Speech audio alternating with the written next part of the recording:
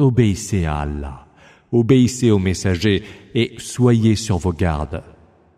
Mais si vous vous rétractez par la suite, sachez qu'il n'appartient à notre messager que de transmettre clairement le message.